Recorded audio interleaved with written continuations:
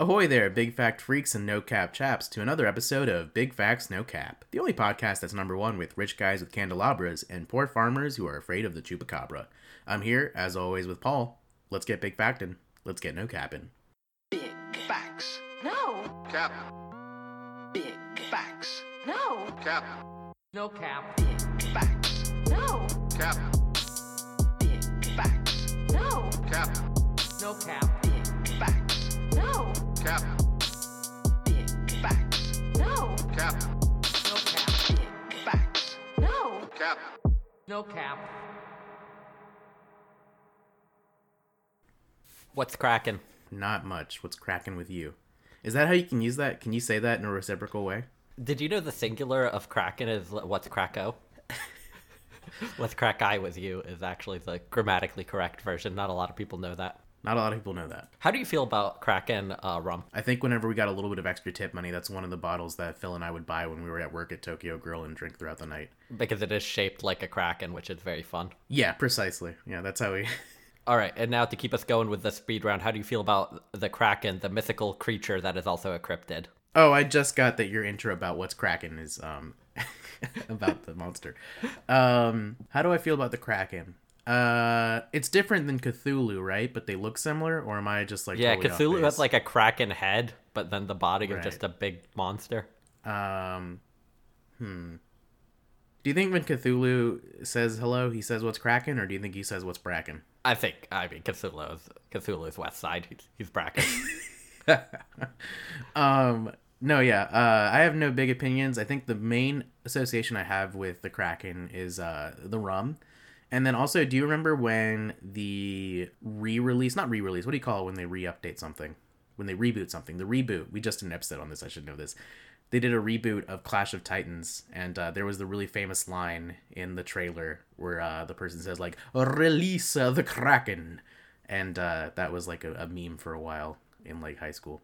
Where like someone in the when we were like getting ready to go back to class after gym, the funniest guy in the room would come out of the bathroom and be like, I just released the Kraken in there. And we would all laugh because we understood the reference. And that it Dude, being the funniest guy in high school with such a tight energy, it was like being the coolest kid in middle school. Shout out Brock Nicoletti. It's a good gig if you can get it. But back to mythical creatures. Mythical creatures, Adrian. How do you feel about them? Do you believe in any cryptids? Any Well, it mythical doesn't help creatures? when you call them mythical creatures. That kind of seems dismissive out the gate. Do you believe in any... Cryptozoological creatures. Yeah. Just put some goddamn respect on their name, bro. As a biologist, do you read any of the cryptozoologist journals? That's a good question. I wonder what the biggest cryptozoology journal is.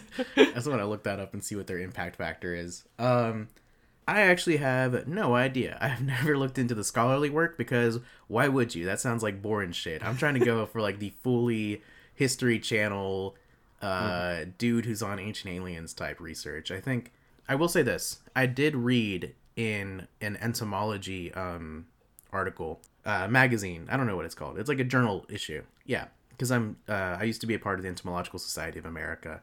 They did a feature on a really famous biologist where cryptozoology was one of his like main hobbies, was like going out into the woods to find Bigfoot.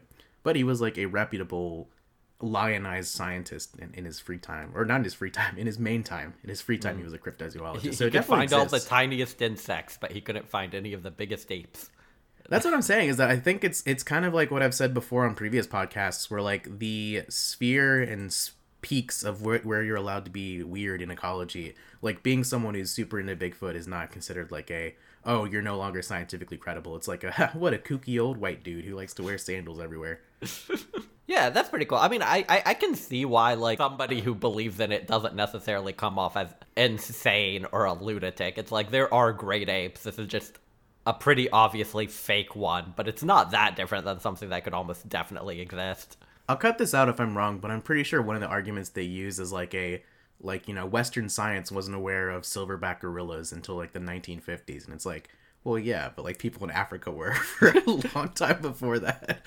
But that's like one of the arguments is like, you can find gorillas even now in the modern day. So Gotcha. why wouldn't Bigfoot be something that we could find? So I think one of the things is that pygmy populations are actually considered to be a real thing. It's just any population that's height is under a certain threshold of, I think, like Yeah, I think they exist in like Papua New Guinea and and some of those like oceanic islands. And actually, in some Central African countries as well, certain tribes are classified as like pygmy people, just because their average height is pretty low.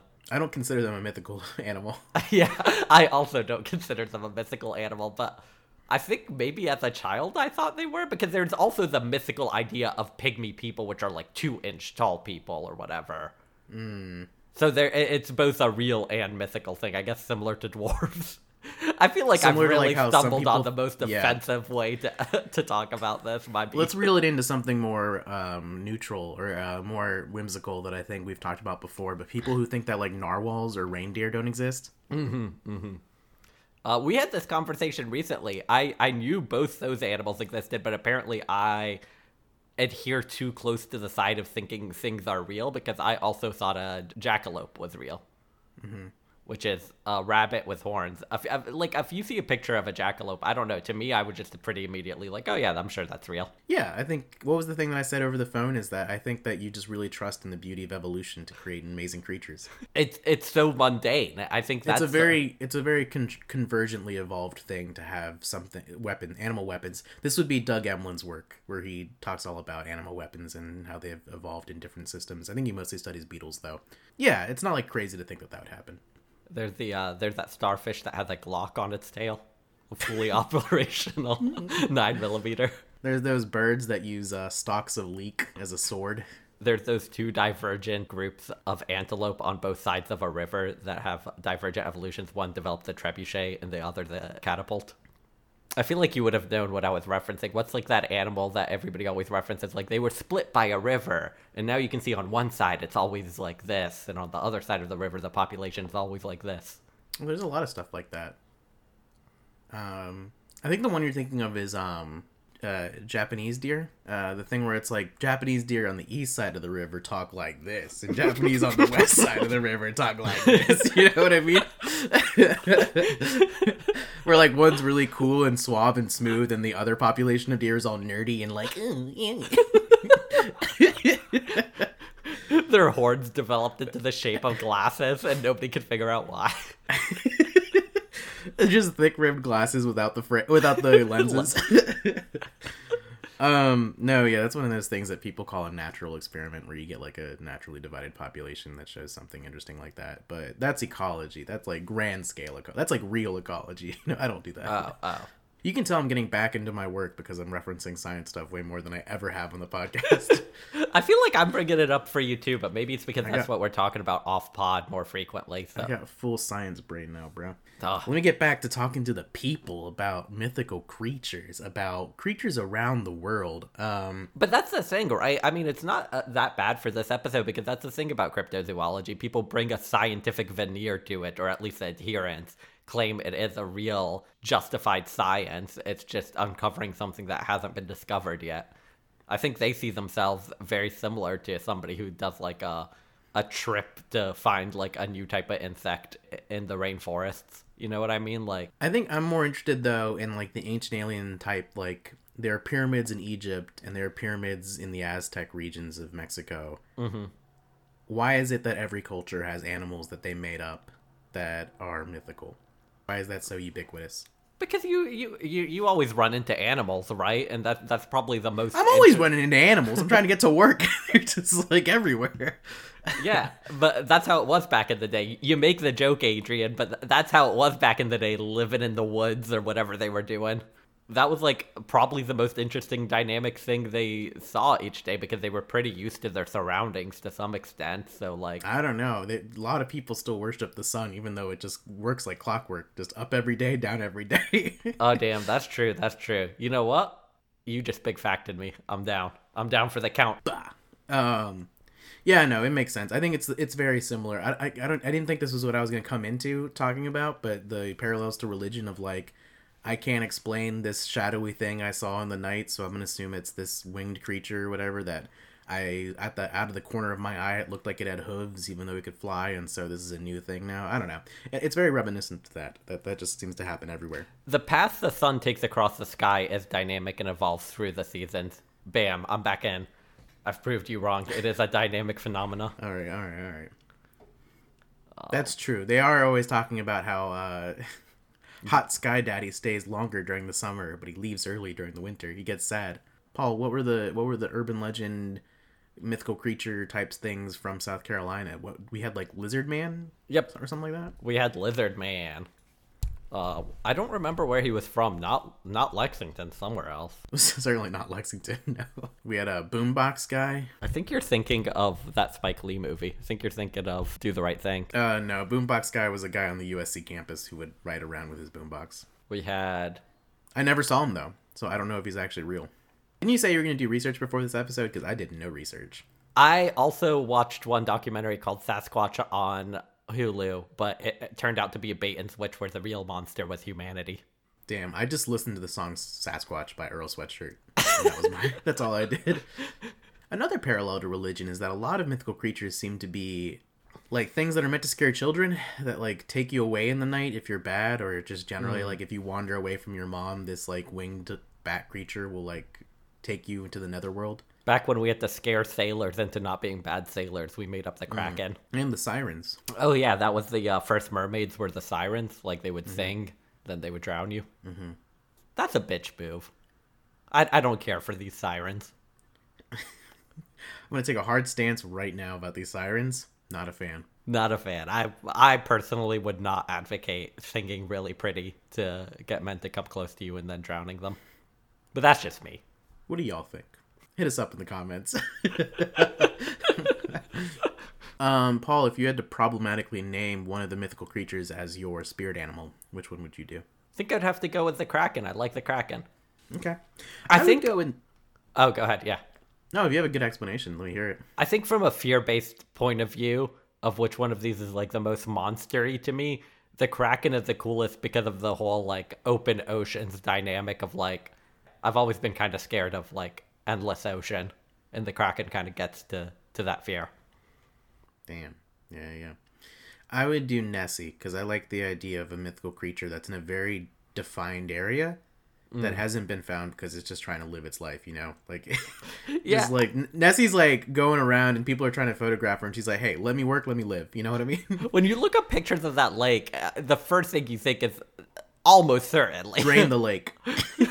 like that lake is not that big. Like Loch Ness is a very like that's an achievable amount of size where we could figure out if something big lived in there. And then there's a lot of similar cryptids to Nessie in that I think Bessie is one in like the Great Lakes region. Right. There's Nessie, Bessie, Jessie. And then there's also Mokla Membe in the Congo, who's very similar to Nessie in like size and shape.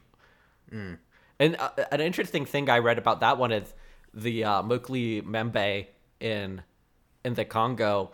Actually, a lot of young Earth creationists travel to the Congo every year to try to find Mokli Membe because they believe that it's real, and they believe that if they find it, they can prove that dinosaurs aren't extinct, thus proving a young Earth's argument and proving God is real. Why don't they just pick up a chicken and show people that? Good point, Adrian. Dinosaurs still here, folks. But I think that works against them because that would mean evolution is real. Nah. Okay. I don't know good how point. their mind works. I don't know how their mind works. I don't think they know how their mind works. Oof. They have not read Steven Pinker's book, How the Mind Works. Ugh. Adrian, can you stop giving Steven Pinker airtime on this show? You know I hate that man. No, hold on. I had something to say, though, when you were talking about... one thing that I do think is interesting that I think has been adequately satirized is the idea that, are there people in Africa and in, Asia? And, Yes, there in are people in Australia, Africa and Oceania? Asia. Yep, there's people in all those places. Okay, good. So, first step of my proof confirmed.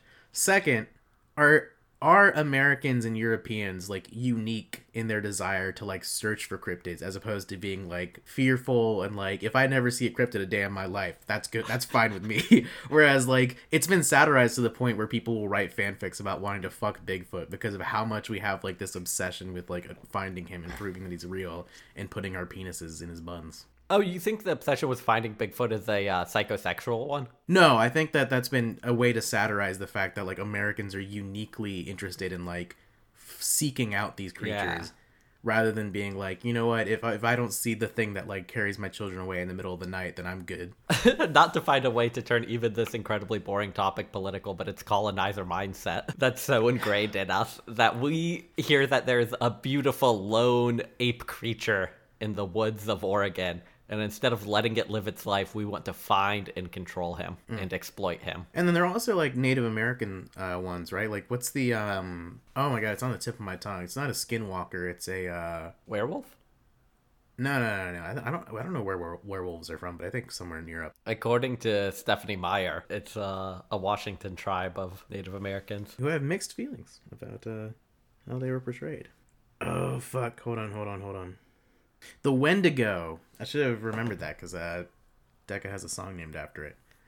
It's like a thing that can like shapeshift and like shapeshifts into like familiar figures and stuff to like steal your soul or something. I don't know. I'm probably misrepresenting that. It possesses humans as punishment for being selfish and other stuff like that. So again, it's another punitive figure. It's another figure where like they're not going out looking for the Wendigo. Did your parents tell you any stories like that when you were a kid? Told me about El Diablo. Adrian, that means the devil. That's a Christian thing. Oh shit. Well, he's pretty scary. I mean, he can be fun. He can be fun. He knows how to make hot sauces. I will say that. A lot of competing brands too. A lot of different hot He can sauces. make a real good hot sauce. Honestly, somebody needs to talk to his agent about just picking one brand to sponsor and not sponsoring so many different hot sauces. Okay, so another thing, again, I don't know why this is where my mind is at. Another religion thing, but my being tickled by Mormonism for being relatively new. I remember finding out about who's the guy from the video game? Tallboy? Slender Man. Slender Man. Yeah, that felt like a very much internet-inspired urban myth that I think created the same amount of, not impact, well, I don't know, we can't say long-lasting, but like, you know, it has the same kind of thing where like, I got told as a kid, have you heard about this thing that exists? We went out walking in the woods, and then someone said they saw it, and then we like ran back to the house or whatever as little children. So like, it had a very similar effect as what other cryptids can sometimes do for people. Yeah, I remember similar to that, and I think Slender Man he's not a creature or beastly, so I guess he's not usually considered a cryptid. He's more of a spirit, but I do remember It's more of a vibe. He's more of a vibe. He's more of a bop. I do remember once a thing I would like to do when I was younger. I don't know if I ever did this with you. We might have been hanging out when we were too old to do this, but we'd go into the woods behind my house, and everybody, like, no flashlights, no phone, no nothing. And the game was basically just in the dead of night to walk as far as you could in the pitch black woods before you got scared and felt like you had to go back. And then Before you got scared or kidnapped. and then the whole thing was like to try to freak each other out, like you'd walk in complete silence, and inevitably one person would be like, "Oh shit, did you hear that?" Or "Did you see that over there?" And then it was just a game of like trying to amp each other up and freak each other out. And I did that with one of our mutual acquaintances once, Sean, and he got so scared and kept being like, I don't want to play this, and then he got so scared he punched me. Jesus. Because he thought you were something, or 'cause he just didn't like that I think he just didn't like that I kept being like, nah, come on, we gotta keep going. The real monster is us. The real monster is peer pressure. I guess so. It is crazy that I think his fight or flight instinct just went haywire and he didn't know how to get back without me showing him how. So he just punched. Damn. Well, unrelated to this episode, was that the first time you've been punched, Paul? No, I mean, like by friends, I've been punched like neighborhood scraps pretty frequently. What are you, an orphan in London? What do you... I don't know. You fight with people in your neighborhood. All right, Paul, any final thoughts about cryptids or mythical beasts, mythical creatures? No, and I think this is very telling about our personalities, because I think this topic is very much in the realm of what's supposed to be interesting podcast conversation. Like, people love shit about cryptids, and people love shit about, like, Bigfoot and stuff, but to me and you, I think we have very little to say and we don't find this type of thing like very interesting. I don't listen to any of those like monsters or like ancient spooky thing podcasts. Do you? It is a like fourth of the material on Last Podcast on the Left, but they're usually not my favorite episodes. I mostly like when they read the fanfics and the creepypastas about like the Mothman and stuff that are pretty fun. Yeah. I did some looking into the Mothman. He's the Zoomer. He's a Zoomer cryptid. Wait, no, he's old. Wait, do you mean he's like popular with Zoomers, or that? He's like... popular with Zoomers. There's a statue of him in Virginia, I want to say, that has like a really nice ass, and that's become popular for like taking TikToks next to. That's pretty dope. Do you want to? So we're gonna jump into columns. Do you want to? Do you have a strong opinion about going first or second? I want to go second. Okay, I'll go first then. So I brought in a column that was another one of the pseudo art project columns, which we've had a couple, where somebody answers from a perspective that's not theirs, or as some sort of like ongoing project delving into a character or into a story. And so this advice column is by H.P. Lovecraft, and it's H.P. Lovecraft answers your relationship questions. Specifically, I think the conceit of the column is that this person, H.P. Lovecraft, actually wrote this column, and this person unearthed it. And I think if you read through all of them, there's like an ongoing storyline. That's cool. Wait, has that been done before? I'm not sure. But this is from like 2014, and the person who wrote them took them all down, and the only thing I could find was a Reddit thread where people were pretty much trashing on it. Damn. It didn't blow up. People didn't love it. Anyway. They didn't... You could say that it was more Hatecraft than Lovecraft. Ain't that the truth? Paul, you a fan of Lovecraft? I've never read a Lovecraft novel. I'm a fan of the aesthetic for sure. I think my main associations with him are my roommate used to do a D&D campaign that was it was a role-playing game that was based on a Lovecraft Call of Cthulhu. No, it was like a weird one. It was like a kitten-based game but had like a Cthulhu world around it or something like that, or a Lovecraftian world around it. I don't know. They were all kittens. I didn't pay too much attention to it. I was never around for it. And then also I know that it's very inspirational to a lot of the horror that I like. So it's very much in the same way that I don't respect any of the classics of comedy or hip-hop or anything else that I really enjoy. I know that it's like fundamental to the to what I know today about horror. All right, so I'll jump into the question I found. Dear Howie, my girlfriend has metamorphosized into a kind of polyhedron with many pairs of feelers, membranous wings, and fanged orifices on stalks. Should I talk to her about this, or keep hoping it's just a phase? Snapshot enclosed. Amateur photographer. Can we see that snapshot? Sadly, they didn't include it, Adrian. Well, goddamn, because the idea of fanged orifices, that's just a mouth with a tooth, right? That would be a fanged orifice? Oh, is this like one of those things where the person says, like, I want to ban dihydrogen monoxide, and then the chemistry professor is like, that's H2O. You think this person's just describing a normal human with, like, very fancy words? No, because I don't think we have multiple of those, so it would be concerning if people had multiple mouths. But okay. I do like the fact that if you're overly reductionist about it, that could just be someone with two mouths. And what was the polygonal figure? A dodecahedron? Polyhedron. Oh, okay, so just any amount of points. Yeah. Does it give the age? Is this like a puberty thing? No, I mean, you heard it. It was a pretty short question. I think what I like about this fake question is it does get to the heart of what makes a lot of advice columns silly, which is like when they're clearly like the right answer. A lack of information. There's clearly a right answer here. If your girlfriend was actually morphing into a Lovecraftian monster, you shouldn't date her. And I feel like that's kind of the problematic, Paul. That's kind of the joke they're playing off of, which is when somebody writes in a question that seems to have like a very, like, my girlfriend like sometimes says really mean things to me that are very hurtful, but then she'll say she's sorry later. Like, should I be worried about this? Like, it's that version of that question taken to its extreme. Yeah, no, I totally get that.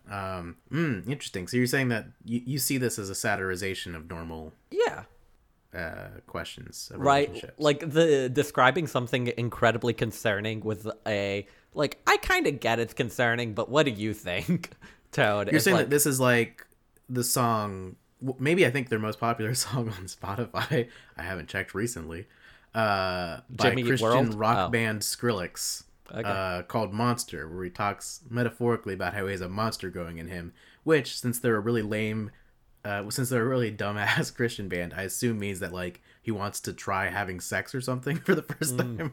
I can only wonder. He got his first boner. That's what he means by there's a monster growing in me. It's actually just a really braggadocious song how big his penis is. Yeah, no, I like that perspective. I think that's a smart way to interpret the question. But you said this was actually originally answered by Lovecraft, or what did you say was the context of it? I mean, this is written by an author, but the joke, the description for the column is, "Hey, look, it's like a Lemony Snicket presentation of like kind of making the like." I'm just presenting material I found. Yeah. Okay. But I definitely didn't write every single person's dialogue in this. Yeah, exactly. Okay, cool. Well then, okay, well then I guess based on what you said about the way that it ended up being received, I'm guessing that the answer is really dumb or something, that like people really didn't like the like flares and flourishes that they tried to take to sound like Lovecraft, or like either it's not in Lovecraft's voice enough, or I'm assuming that like it's just badly written. But yeah, let's stick to. We'll jump into it. He does. Are we doing multiple, or are we just doing this one? We could try another one after this one, but I'll read the answer first. Okay. This one is also, I think I said it at the beginning, but just to note, it's Dear Howie, so I guess Lovecraft's HP must have been Howard P. Lovecraft. I don't know if anybody actually called him Howie in real life, or if that's just like a the H jokey... standard for Hoobastank. All right, I'm just gonna start reading the. I'm sorry. I tried to have an interesting conversation that could have potentially been educational. About something you can Google and you can get on Wikipedia in a second. Adrian, I'm trying to educate our audience. Dear amateur photographer, I do not know how long it. I do not know long it was. Okay, once again, I'm gonna have to do on-the-fly editing for the mistaken grammar. Why does nobody have an editor? This guy's also a published author. I do not know how long it was before I dared to inspect your snapshot. Once I did, I immediately fell wholly to the floor. How much time passed after that, do not ask me to guess. But a momentary fragment of memory shows me racing dementedly past a long stone colonnade towards a curious hummock. After that, mirthfully, all is blackness. My aunts discovered me beside a nearby megalith, with my faculties paralyzed, a mark on my forehead bespeaking all too vividly the ravages of some snail-like marsupial. It was months before I regained the ability to talk any language but Proto-Algonquian. Now my senses have somewhat cleared. I recommend you break things off with your fiancée as tactfully as possible, not letting her suspect you have noticed any change or blemish. Hers is such an image as, but I cannot go on. I have barricaded myself indoors, and I hope never to look at another photograph or touch any variety of leafy vegetable. Even Delgarde's worst prophecies fell short of this unspeakable reality. A rank odor now pervades everything. The hill resonates with sustained pre-human howling, and I keep losing my place in the unrecommended Codex of Narg. H.P. Lovecraft. All right. First thing I'm going to say, you going to let him talk about your girl like that? Yeah, bruh. Bro? Have some goddamn respect for yourself. Just because she has some fanged orifices and freckles? Did he mention freckles, or did I put that on myself? Some fanged orifices and slightly crooked teeth. Those are the... Let's do one more column. I think I might also need to try out 2 on mine, too, to see how well we... All right. Might be a little bit of a trial and error episode. Moving on to another question. Master, I'm Jean Yu, who has long delved into the annals of subterranean lore, conducting forbidden research into the unknown, with a view to resurrecting aeon-silent interplanetary necromancer lizards. Why is it so hard for me to get a date? Signed, Uncanny Voyager. I like this one. What do you think his answer is when people ask, like, either excitedly or, like, questioningly, why is your research forbidden? I think he says that's part of what makes it forbidden. Ooh. You know, you gotta be a little spicy. You gotta be a little playful, a little flirty. So are you saying that I should, like, start doing research with, like, fish that, like, I don't get approved by Ayacook, and so it's technically forbidden research? That way I can be like, I do forbidden research. Wait, what is that? Is that, like, some sort of agency that decides what things don't feel too much pain to be done research on or something? Yeah, which you don't have to do for honeybees. Like, I can do whatever I want. Whereas, like, if I was studying, like, frogs or something, I would have to, like, submit a whole report of, like, this is what I'm planning to do for my research. Is it approved or not? Oh, damn. Yeah, your research can't be just to see what frogs do when you stab them in the eye repeatedly. That's not out of the bounds of earlier research. Really? Those are called ablation experiments, yeah. Jesus, humans are Those are like the worst. old days of like, well, if we want to know if bats use their eyes to navigate or not, then obviously the best way is to poke out their eyes and see if they can still navigate. Moving back to Right. this Lovecraftian horror thing. Why can this guy not get a date just because he's trying to, I don't know, is he trying dating apps? That feels like... He didn't mention anything that would explain Yeah. what his current dating strategy is. Yeah. That's If he's the looking for problem. women underground, they're not there. Unless they're dead. Wait, you see that as a fungible replacement for live women? No, I'm not going to speak for him and what his preferences are. All I'm saying is, if you're looking for women, I would suggest, what's the prefix for over? Epi. I would suggest Epiterranean searches. That is true. I think that's some actionable advice. So Unless you're at a beach, in which case they might be buried in sand. you're right. That is one of the places where One of the women who few are alive are exceptions. buried. Fellas, write in the comment different places where women who are alive could potentially be buried. Unless it's a very leafy fall and they just jumped into a pile of leaves, which I don't think either of those are technically subterranean, but anyways. So the answer is, would to God I had never opened your lonesome missive or any of the others. I lie gibbering on the SETI, striving to blot from my Wait, are you just consciousness- reading an Aesop rock verse? I think that's what the Reddit thread got at. That this guy is very thesaurus heavy. Oh, okay. I lie gibbering on the SETI, striving to blot from my consciousness your perverse admission, the most terrible quality of which is that it is penned in what is unquestionably my own handwriting. If that was not enough, your letter's acrid stench resembles that of the thing, if it is a thing that now slavers... God damn it, these big multisyllabic words that now slavers spasmodically against my window shutter. Yesterday I half glimpsed its nephrophagious shadow, and its contours are as terrible as that low whistling sound it makes, the ichor it exudes, and the interminable gnawings upon the doorknob.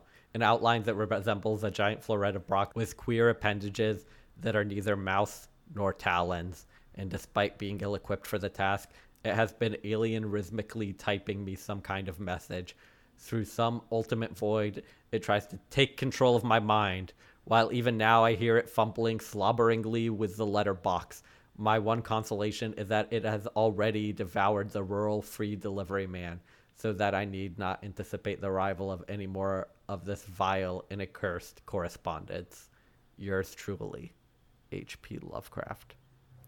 Wait, do you if have it any ate- comments on that? If it... Yeah, I have one. If it ate the delivery man, how'd he send the letter? This is like the end of Stan by Eminem, where it just doesn't make sense. So Eminem, by the end of that stanza, references, oh shit, I'm not going to be able to send that when Stan is rapping. The guy who wrote this didn't think that part through and write like a little part at the end that was like, oh, I guess I can't send this. They did sort of think about it, though, because I'm about to drink a fifth, and I hope they dare me to drive after listening to that answer. Yeah, that was a lot of thesaurus words. I'm not one of them writing reading type people, so That was classic episode of Friends where Joey learns how to use a thesaurus. yeah. Is that what H.P. Lovecraft's books are like? Because I don't think I need to read a Lovecraft book if that's the writing. I can't imagine it is, but who knows? I've never actually gone to the source material. Any last comments on that, Paul? No, not really. I wouldn't recommend that column. It's also discontinued, and I had to use the Wayback Machine to even find an archive of it. So I'm not guessing a lot of people are going back to find it. All right. Well, I too am bringing you a column that will be hard to find. Not super hard to find, but it's available as a free PDF if you really want it. But this is an advice column where it ran for a while, starting like 2010 or maybe even earlier, and he took most of those like first few years of advice columns, made them into a book that you can get for free on a PDF, or you can get a signed copy for like $15 or something. And so this is Ask Dr. Eldritch. Oh, I ran through this. Yeah, it's on Google Books. You can find. I honestly, it's kind of weird that we're both bringing in projects rather than like we're both bringing in not real columns. What are you talking about? Oh, I hate to break it to you, Adrian. This is a joke column that you're reading. Dr. Eldritch is 100% real. Dr. Eldritch is not. Well, he is real. He's a real person, but he never actually got his doctorate. Neither did Bill Cosby, but we're still talking about him. Okay, so yeah, real name Evan Nichols. This is Dr. Eldritch. Here's the introduction to his book. I'm frequently asked, why did you create an advice column to address unusual, supernatural, and mysterious situations often experienced by mythical creatures, secret agents, superheroes, and ordinary people in extraordinary circumstances? Well, I'm paraphrasing, of course, but that's the gist of the questions. Naturally, my answer is because nobody else was doing it. More importantly, how could I not? Most people don't know the telltale signs that reveal when a close friend has been replaced by a doppelganger. Few are granted enough wishes to learn how to word them properly. Learning by trial and error when dealing with werewolves tends to end mostly with fatal errors. Rather than make everyone reinvent the glitter thrower, I felt it only logical to share my background and expertise. If I save even one person from wandering unarmed into a murky basement when a psychopath is on the loose, I've done my job. What follows is the first collection of letters and responses from my advice column. Unlike books that address only zombies or robots, its subjects range from secret agent envy to gnome infestations. If you find any of this book amusing, I invite you to check out the website at AskDrEldritch.com. There you will find more of these columns, plus a long-running webcomic, and even more content may have been added since the book was published, such as podcasts, short videos, or graphic novels. This question has to do with a creature near and dear to my heart, and I'm going to read this. I'm also going to do a bit of an art piece. I'm going to read this as a guy who spent 6 months studying abroad in Spain. Does that sound okay? Yeah. Alright, this is my impression of a guy who spent 6 months studying abroad in Spain. Dear Dr. Eldritch, I live in Mexico, near Texas. A year ago, our animals began to disappear. Sometimes we'd find them. They'd be drained of blood, or torn, with their insides gone. Everyone else in the village wanted to hunt down what was killing our animals, but they were afraid to go out in the dark. I sat up all night and saw a creature. It had bumps on its head, and spines on its back. Its eyes were red. Sometimes it hopped. Very fast. I think it was the Chupacabra. Wait, wouldn't somebody who studied abroad in Spain for 6 months, wouldn't he call it the Chupacabra? I guess maybe they'd say it was like the Chupacabra. I mostly just wanted to do it for the first line of I live in Mexico, near Texas. The next night, I left some meat on my patio. In the morning, the meat was gone. I did this several times. I started watching, and I saw the Chupacabra come by and take the meat. Chupacabras suck blood, MF. You ain't got a Chupacabra on your hand if he's eating meat. Chupacabras suck blood. They don't want... And what do you think is in meat? Not blood, no. That's in live animals. Like, you can't go get a cut of steak and put it out there for him. You know, if they work on a farm, they probably have animals with blood in their limbs. He didn't say carcass. He said meat, which to me implies a cut. Well, that's just your privilege showing. All right. I put the meat closer and closer to the house. He came almost to the house all the way and took the meat while I was standing in the door. I don't let it take food from my hand. Its teeth are big. He looks at me, and I know he's not afraid. We are a village of farmers and ranchers. We don't bother anyone, but the others would kill it if they knew. When I feed it, no animals are taken. I think I should tell the others so we can take turns feeding him, and it won't hurt our animals. My cousin said to ask you if this is good. Help me, please. Sean Seamus O'Halloran McDougal is who's that from? That flourish of saying, oh, my cousin told me to ask you to try to make it sound more like a real written question is honestly... nobody really ever includes stuff like that in advice column questions. I think I see what they were trying to go for. It wasn't a good flourish. It didn't add believability to say, my cousin. I felt like he was like at the end of the column and he's like, oh, I need to round out the character. How would he have heard of me? And then added that detail, and it wasn't a necessary or good flourish. Because even if he had heard about you from his cousin, he wouldn't mention that for the reader's sake. Are we not going to talk about how the person living in Texas is named Sean Seamus O'Halloran McDougal? He's a Irish Texan. The backbone of the Mexican economy. All right, so I actually had not read this question until we brought it in. I just saw that it was clearly like a chupacabra question based on the first paragraph. So I did not realize that it was about a Pixar story where a man befriends a chupacabra and tries to protect it from the rest of the village, despite his tendencies to eat farm animals. Yeah, it's sweet, right? Yeah, it's kind of beautiful. Okay, so here's a story for the audience about Paul and chupacabras. I knew the chupacabra was a mythical creature growing up, and then in middle school, I was watching the History Channel, and they had a documentary about the chupacabra, but it was one of those fake documentaries that used like fake footage to make it look like the chupacabra was real. But I knew the chupacabra wasn't real, and my mind was like, I was like, what the fuck is going on right now? Like, I was having so much trouble. It just broke little Paul's brain. And basically, because I was like, it's a History Channel. This can't be like entertainment. They must. In my young mind, my understanding was they must have accidentally let somebody make a documentary who was a crank. And then I realized later that's something History Channel does, where they actually gave the green light to a bunch of fake documentaries. They did the Chupacabra, and the more famous one that blew up and got a lot. The Mermaids one got a lot of clicks for like articles of like, has the History Channel gone too far with their fake mermaids documentary? No, I remember as a kid, I watched their dragons documentary, and they like CGI'd footage of them finding like a dragon carcass in ice, and I thought as a kid that it was totally real. So we've all had this. They need to stop airing those documentaries.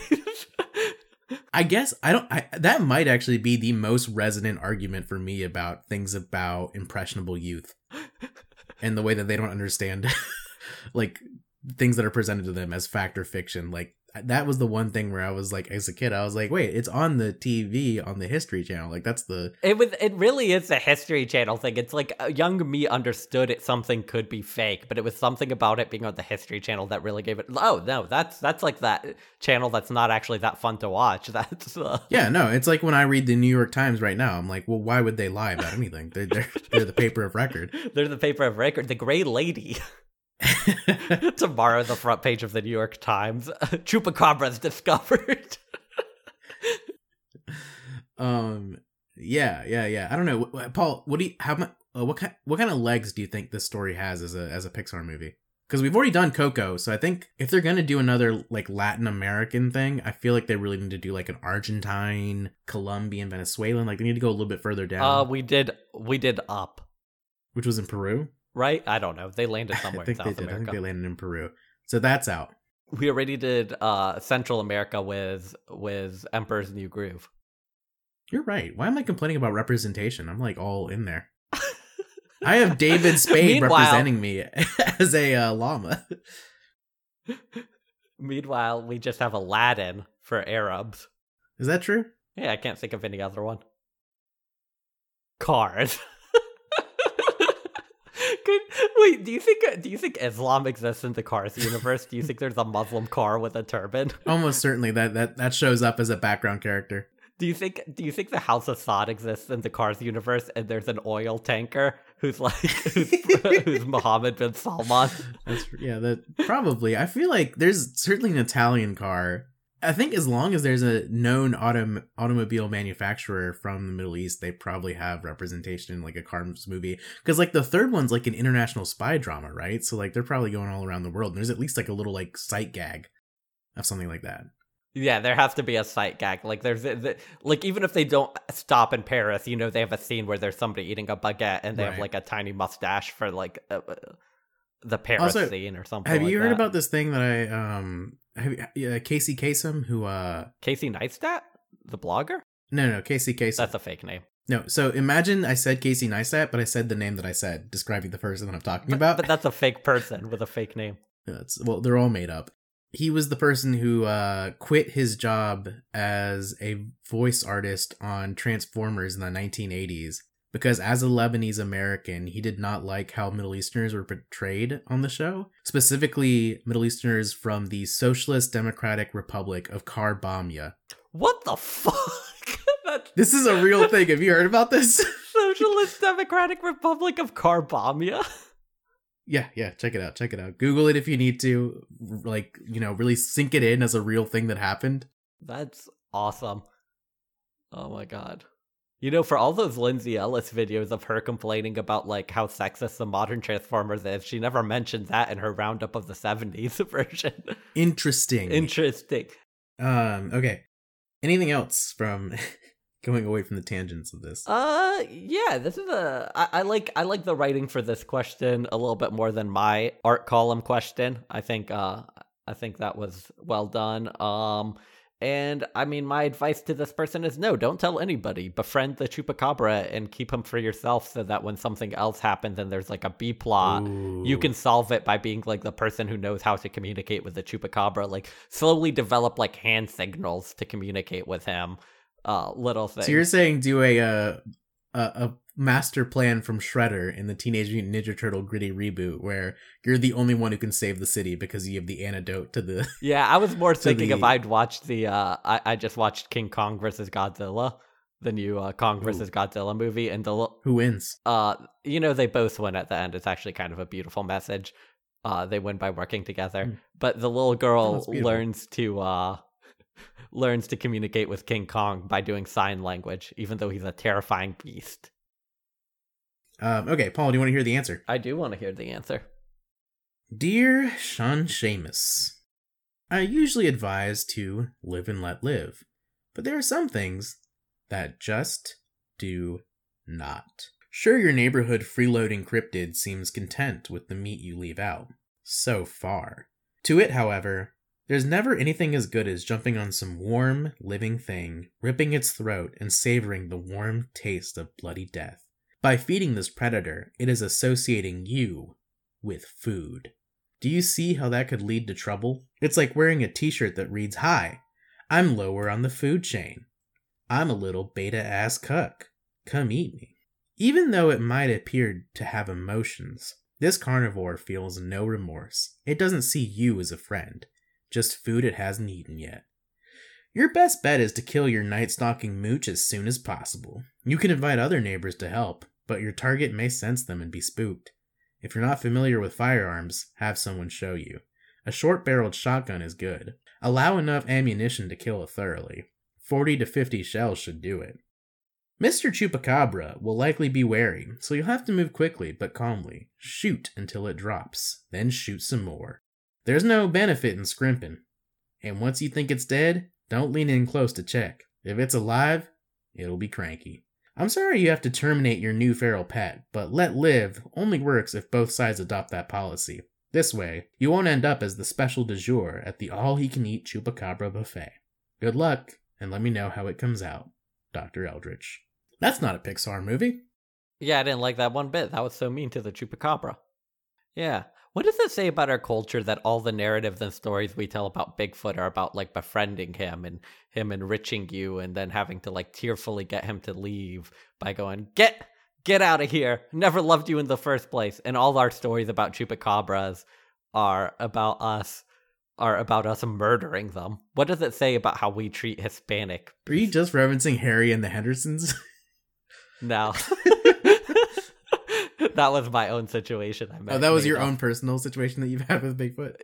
Yeah, that's the situation I've had with my own Bigfoot. He brought you and your dad closer together, and he taught your sister self-confidence, and he taught your mom that... I don't even know. No, my situation was different than all those things, but the similarities start and end with having to make him leave. Kicking him out of your house? After befriending him. Okay, all right. I can dig that. What does that say? I'll tell you what. He's just trying to live like everybody else, you know? I know, yeah. Why are we villainizing the Chupacabra? Is it because of our fear of outsiders? No, I always thought this is one of those ones where it had a less problematic underlying tone and that it was really just like wolves that come to eat livestock and you had to come up with a more like mythical interpretation of it because most farmers would be like, I'm not gonna let some bitch ass wolf eat my fucking livestock. You should have seen this Chupacabra. This was a big fucking Chupacabra. I never been to New York, but I think this thing is about as big as King Kong. So, yeah, I don't really have... Well, I do have a lot of problems with that answer. I didn't like it. I don't agree with it. Don't do that. Be friends with the Chupacabra. Why would you... Don't draw first blood. Isn't don't this rainbow... also super American, right? Like, isn't what he said, like, technically, like, probably what the practical advice would be if the Chupacabra was real is, like, you should probably just, like, kill that bitch. No, because if I was in Africa in a place with a bunch of endangered lions, I would understand that my sheep are not more important than the endangered species that could potentially bring in a lot of tourist money to the area. So you see that the Chupacabra is an endangered species because it's so rarely seen. Yeah, clearly. If the Chupacabra was real, it would be incredibly endangered. All right, so Paul, you have a third segment for us? I've brought in a sort of a questionnaire for Adrian, a delve into Adrian's psyche. And it'll be through the paradigm of I will give him one activity and 2 cryptids. So you'll tell me which one of the cryptids would win at that activity. They're all competitive activities. One could describe them as competitions. Competitions. Yes. Competitive activity or competition for the layman. So I'll go ahead and start. I have 6 different activities and 12 different cryptids, Okay. so I'm going to random generate, and I'll give you a description of the cryptid if it's not something you're super familiar Sweet, with. sounds good. All right, so pickleball is our activity. Are you allowed to describe what the competition is to me, or just the cryptids? Oh yeah, pickleball is like this new sport that's becoming big with people. It's like you play it on a tennis court, but with like ping pong paddles. Give it a quick Google Aruno. The first cryptid we got is an Ayamesh. Ayamesh is a cryptid from Patagonia, and it is a nocturnal animal that's said to be able to seize horses with its claws and drag them to the bottom of the water. It has a short head, big canine teeth, and no external ears. Its feet are short with 3 toes on the forefeet and 4 on the hind. And it kind of looks like I don't know how to describe it. You should Google a picture of it. It looks like if you made a ferret massive and scary. Oh, it just looks like a giant otter. Yes, except they can kill horses by dragging them to the bottom of the water. And so our next one is the dingonek. Dingonek. It's a creature to have been said to live next to Lake Victoria in 1907 by big game hunter John Alfred Jordan and members of his hunting party. It looks like a armadillo. It looks like a dragony water armadillo, like a dragon tiger water armadillo. I'm not gonna lie, it really frustrates me that they haven't made this into a Pokemon yet, because this thing looks fucking badass. It looks like something straight out of the Monster Hunter video games. Yeah, it's really dope. So between the Iomish and the Dingonek, which one would win in pickleball, Adrian? Oh. They both have what seem like rather flexible tails. The Dingonek has more spikes coming out for maybe more of like a coverage in its stroke. Honestly, that's a good question. It's a good question. It's a pretty fair match. From the video that I watched, pickleball is a double sport. So I don't know if they have someone who complements their skill set, but if it's just one-on-one, playing pickleball, fully fair fight, I think almost just because of intimidation, the Dingonek is probably going to take it. They're both like water creatures, so no one gets like the terrestrial edge. All right. So for our next activity, our 2 creatures are going to be playing Guy's Grocery Games. Okay. Guy Fieri's televised I'm game familiar show with where that you have sport. to do cooking game shows. So what 2 creatures are going to be playing Guy's Grocery Well, Games? there's also a trivia portion and you have to find things around the grocery store based on a Yeah, riddle. they have to do all of them. Okay. It's a real triathlon. Okay, so the first creature we have is a Jersey Devil. Okay, I know what that one looks like. And the second creature we have is the Kraken. So the Jersey Devil versus the Kraken at Guy's Grocery Games. And I assume he's going to have a big enough... Well, actually, no. No, the Kraken's going to have to figure out how to do this in a normal-sized grocery store. So the Jersey Devil can fly, but it's got hooves, which are bad for, like holding on to things. Whereas I feel like I'm honestly surprised that, maybe it's one of those things where like there needs to be enough time after Ratatouille, but the idea of a cooking octopus seems almost like a low-hanging fruit. Oh, yeah, because each dependent, like one has a spatula, one has He's his own sous another chef, utensil. yeah. Yeah. Where have I seen the image that's in my head of like a sushi chef octopus? Is that Monsters Inc. where he's like, they go to their sushi restaurant and he's just like chopping all the shit himself? Maybe. Okay, I'm gonna say pretty definitively, assuming the Kraken is a cephalopod, it's one of the smartest creatures on Earth, especially given the absolute brain size, given the tentacles and its flexibility, its adaptability, its size, given that like it can basically touch anything in the grocery store at like one time.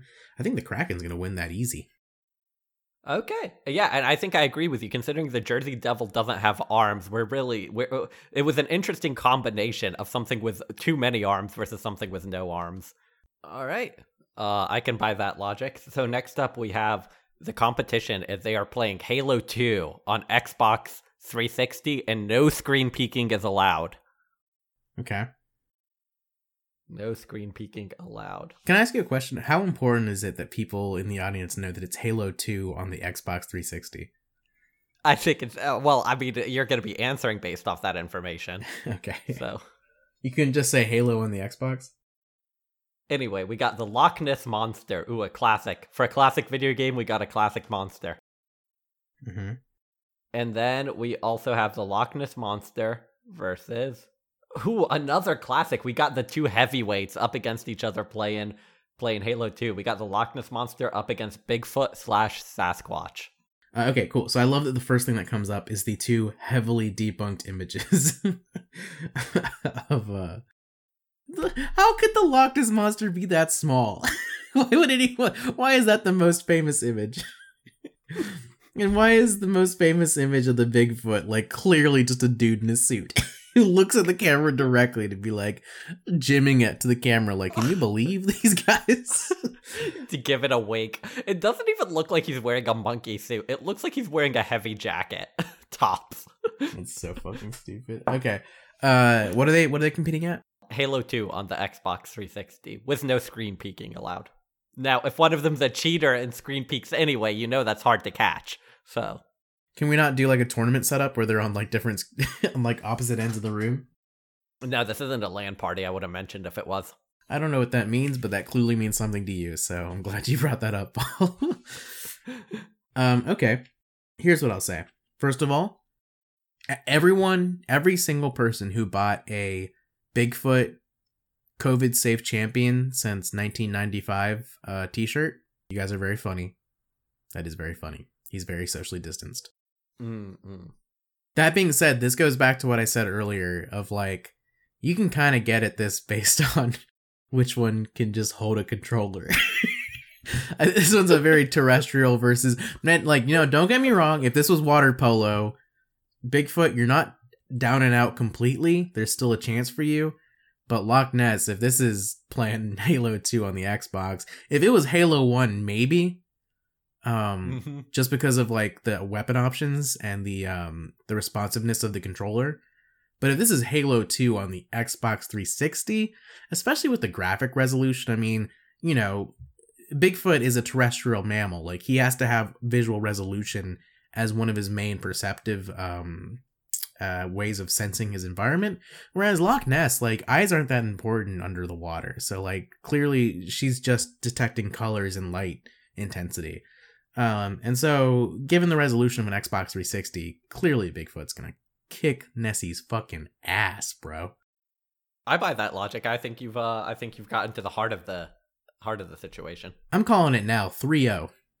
I don't know how you judge Halo battles, but 3-0. All right, and we only have one activity and one combination left. Which one will win in boxing? And it's actually two perfect ones left for boxing. Will it be Mothman of TikTok fame for having a nice ass in one of his depictions in a statue in Virginia? Or will it be Lizard Man of Scape or Swamp, the South Carolina hero? Well, now I'm a little bit biased, I feel like. I'm not gonna lie, dude. I think Lizard Man, he looks slender and like he's got good endurance and shit. But you're right, dude. In these statues, the Mothman's got a straight up 6-pack and pecs, bro. Like, if the Mothman can get one good punch in and then use like his like wings to shield himself, like fucking Lizard Man's gone, bro. That dude can't handle that dude can't handle the heat. Mothman, I'm gonna say with a TKO in the second round. Damn, oh, you don't even think it's coming down to the judges. He's taking it home with a knockout. Okay, well, there you go, folks. Adrian has no South Carolina pride. He'll give it to a stupid Virginia Mothman over a local town hero like Lizard Man. I guess I'm just unbiased like that. All right, Adrian, I think you utilized all your big brain biologist energy. You utilized all your knowledge of zoology, And biology, cryptozoology. of cryptography, Cryptocurrency. Cryptocurrency, Ethereum, NFTs. Really put that degree to work. Yeah, you really put that degree to work. 4 years, University of South Carolina, and I think the dean is proud. Big fact, no cap. Let's get out of here. Did we learn anything today at all? No. If anything, we've gotten dumber. Big fact. Much like the subreddit Who Would Win, which is a subreddit about deciding which superheroes would win in a fight against each other, Ugh. and kind of used by nerds to do little fun creative writing experiments. These hypotheticals are interesting only for a very fleeting moment before you realize none of this is real, it doesn't matter, we're all going to die. Why am I doing this with my time? My no cap is if you're trying to figure out what's going on with your relationship, replace your partner with a Lovecraftian monster and see if you still feel the same way. Fellas, ladies, my NBs, am I right? All right. All right. Yeah, I'm good. Bye, buddy. It was a good time. Bye, bruh. Full of some lost souls, Sergeant of all his ottoman, not just Nolly the pothole. Non-cooperative with his mama's wishes for college, and coppers label the problems is paying for Damianos. So shimmy through the swamp, nigga, follow me through the foxholes. More Orenthal with a pretty bitch in a Bronco. Hop right off the 7 and stumbled into some vatos. Threw a punch, got jumped, dusted off, and then walked home. Shit. It's like 6 p.m. and his temple throbbing. Hand in the cabinet by 7, sniff the prescription oxys. Logo in the boxes, all my niggas hostile. Cautious of your crosses, scoffing at your doctrines. Bitches all...